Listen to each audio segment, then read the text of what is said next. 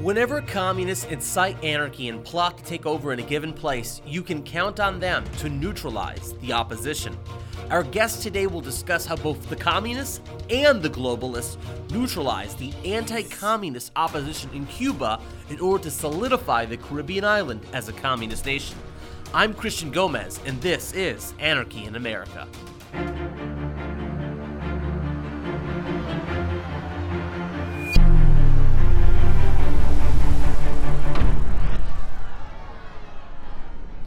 My guest today is author and writer Frank de Varona, a member of the anti-communist Cuban Assault Brigade 2506, who took part in the daring Operation Zapata, better known as the Bay of Pigs invasion, to liberate his native homeland of Cuba in 1961.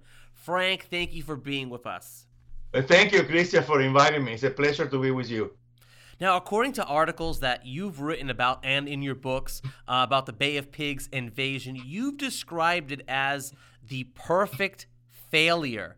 In fact, one could say that you were virtually neutralized by the very U.S. government that promised to have your back. How was this a perfect failure, and who or what were the forces at play that neutralized your efforts to topple Fidel Castro and liberate your homeland from communism? Well, they were the globalists that were working in the Kennedy administration, beginning with the worst globalist of all, the Secretary of State, who was at one point, he was the head of the Rockefeller Foundation for 10 years. I'm talking about Dean Rusk. So he was the worst one. But the Bondi brothers, who worked in the Kennedy administration, one of them was the National Security Advisor of Kennedy. Others there, like Schlesinger Jr., they were all members of the Council of Foreign Relations. They were all globalists, and they wanted us to fail.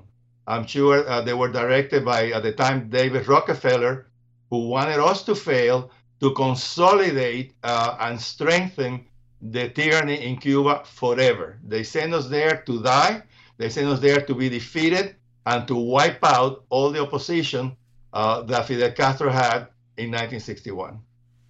Now, obviously, the Soviet Union backed Castro's rise and the establishment of a Communist Party government in Havana. But what role did the U.S. State Department, the White House, the New York Times, and even the Globalist Council on Foreign Relations that you mentioned, what role did they play in concealing the fact that Castro was a communist and thus helping him rise to power? Well, we have to go back to the Eisenhower administration, who was responsible for allowing Castro to come to power. It was very unfortunate that at the time, John Foster Dulles, he was a globalist. He was one of the founders of the Council of Foreign Relations, together with his brother, Alan Dulles, who was the director of the CIA. Both of them were globalists. Both of them actively worked for the Council of Foreign Relations. And Eisenhower, of course, should never have appointed those two globalists. But anyway, they were globalists, and unfortunately, in the Department of State, the two people that had to do with Cuba were also communists. One of them was a man that had lived in Cuba for a while, and his name was William Wyland in English, but in Cuba he was known as Montenegro, his last name, who became a lover of the Deputy Secretary of State, Sumner Welles, a dear friend of Franklin Delano Roosevelt. He went to Cuba in 1933 as a special envoy from Franklin Delano Roosevelt to see if they could get rid of the dictator that we had at the time in 1933, Machado. There he met William Wyland. They became lovers. Both of them were married, but both of them were homosexuals. And then later, when William Wyland came to live in the United States, he entered the State Department without even writing an application. No application at all. He just put him there to work. In the 50s, he already was the head of what was then called the Cuban desk, which he was in charge of Cuba, the Caribbean, and Mexico. All of that was, and he reported to Roy Robotham, also a communist, and Roy Robotham was at the time the Assistant Secretary for Western Hemisphere Affairs, or Inter-American Affairs, as we call it today. And every time ambassadors from Cuba, there were actually four ambassadors, or three ambassadors who had served in Cuba, and one in Mexico that sent cable after cable to the State Department, letting them know clearly, do not allow Fidel Castro to come to power to Cuba because the 26th of July movement is infiltrated by communists like Raúl Castro, like Che Guevara, Camilo Cienfuegos. So it wasn't that they were not warned. They were actually warned, but those cables ended up on the fourth floor and it died there. Years later, when Castro was in power in 1960, the last ambassador on the Batista, Earl T. Smith, and the previous ambassador, Arthur Gardner, who was ambassador in Cuba from 1952 to 58, 57, and then 57 to 59, Earl T. Smith, they stated to the Senate Intelligence Committee, this is after Castro's in power, he said,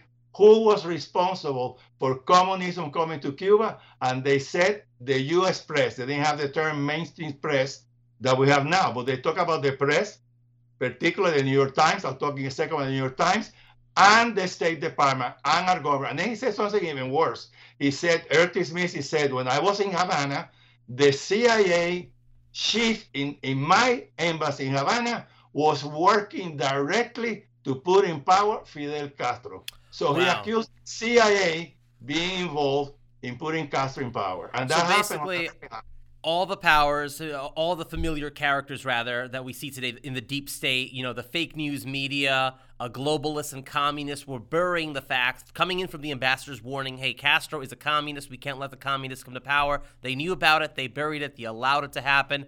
But can you tell me a little bit about your role? Now, you were part of a group called the Brigadistas, and you landed there in the Bay of Pigs, which I understand from your writings that the evasion site was changed at the last minute from being another location to the Bay of Pigs. Can you tell me a little bit about how, when you were captured by Castro and his forces, how the communists treated their prisoners of war? Right, I'd be happy to talk about that, but you mentioned the very important reason why we failed was that the brilliant plan that had been done by the CIA and the Joint Chief of Staff, we were going to land in Trinidad, that had docks, that had an airport for our B-26 bombers that we had, the Brigade Air Force Base. There were plenty of anti-communist rebels fighting there, and Trinidad had a population that was basically against the communist government of Cuba. 27,000 people that could have joined us, but they changed the plan so that we would be defeated. Now you're talking about when they changed to Kennedy gave the CIA 3 days. He said, I don't want you to land in Trinidad.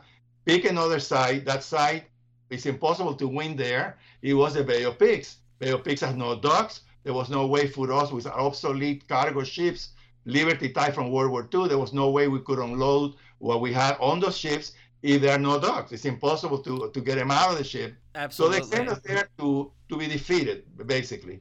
Yeah, so President Kennedy gave the excuse that there would be too many civilian casualties if you had landed near the ciudad of the city of Trinidad, but where, of course, there were the anti-communist supporters that would have aided your efforts, but instead, by going to the Bay of Pigs area, you have no docks for the Liberty ships, and you were basically sitting ducks, and eventually you ran out of ammunition. Now, when...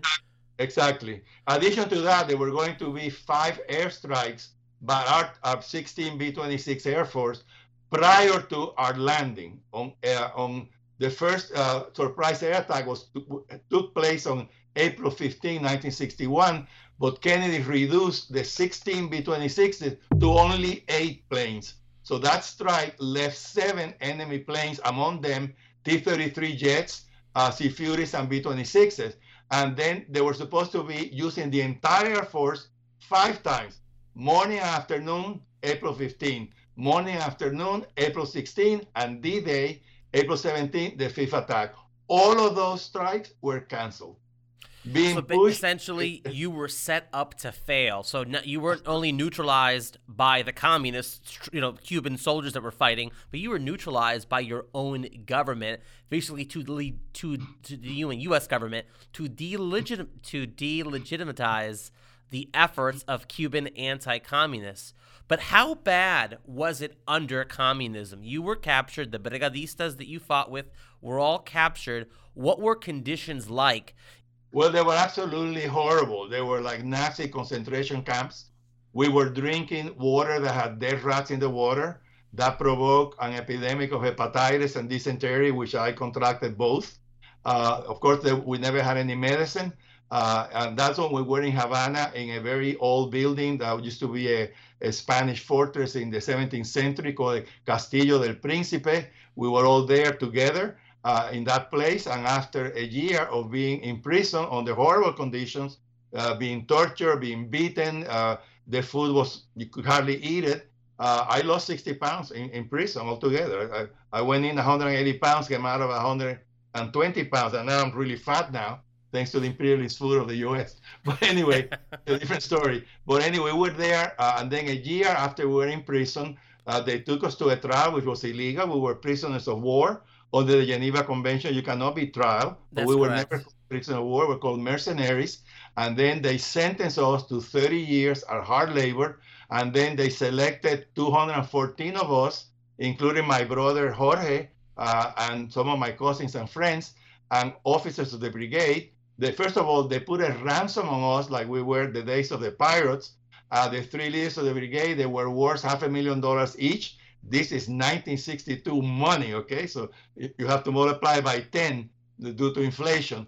And then my group, I wasn't an officer, but my father was a cattleman, and they confiscated all of our lands, houses, bank accounts. We were very, very poor, but our crime was that we had been rich. So my brother and I were worth, each of us, $100,000. So 214 of us, they took us from that prison in Havana, put us in the very worst prison of Cuba, in the Aloe Pines, which is called Presidio Modelo. And there they put us in a room that had a capacity for 40, 214 of us. We were sleeping on the floor, the bare floor. They packed you like sardines in there. Yeah. So when you hear politicians like Kamala Harris recently talking about how we need an equity of outcomes, and you see groups like Antifa in the streets, what do you think about? And should we be worried about what happened in Cuba, that could happen here in America as well? What happened in Cuba is exactly what's happening in the United States today. Kamala Harris is a communist. Her husband is a communist. He works directly with the Communist Party of China, doing business. And the entire once center-left Democratic Party is now completely controlled by communists. Bernie Sanders, Elizabeth Warren, they are communists. The Squad, AOL, and Plus 3, like Trump calls it, not only are they communists, they are pro-Islamic radical, they're pro-infanticide, they pro-China, anti-Israel, and destructive to our national security.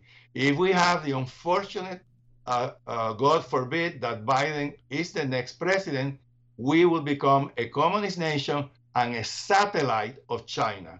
So what should we do about it? What we need to do is support Donald Trump in all of the lawsuits that he's filing now. He's filed lawsuits in Georgia where they cheated there. They cheated massively in Wisconsin and in Michigan, where actually won those 2 states. They're cheating in Pennsylvania. They're already there in Philadelphia. They do massive cheating there. So we need to support our president in all of those lawsuits. And if we fail, we cannot allow our guns to be taken. If the communists take over here, then we need to go to the street and defend ourselves with whatever guns we have. We cannot allow our beautiful country to become a communist nation. Okay, well, thank you so much. We're glad to have you. We're out of time. Take care, Frank, and God bless you, and keep on fighting the good fight for freedom. Well, thank you for the interview. I love the Young Bee Society. It's the best society, the best magazine that we have in America.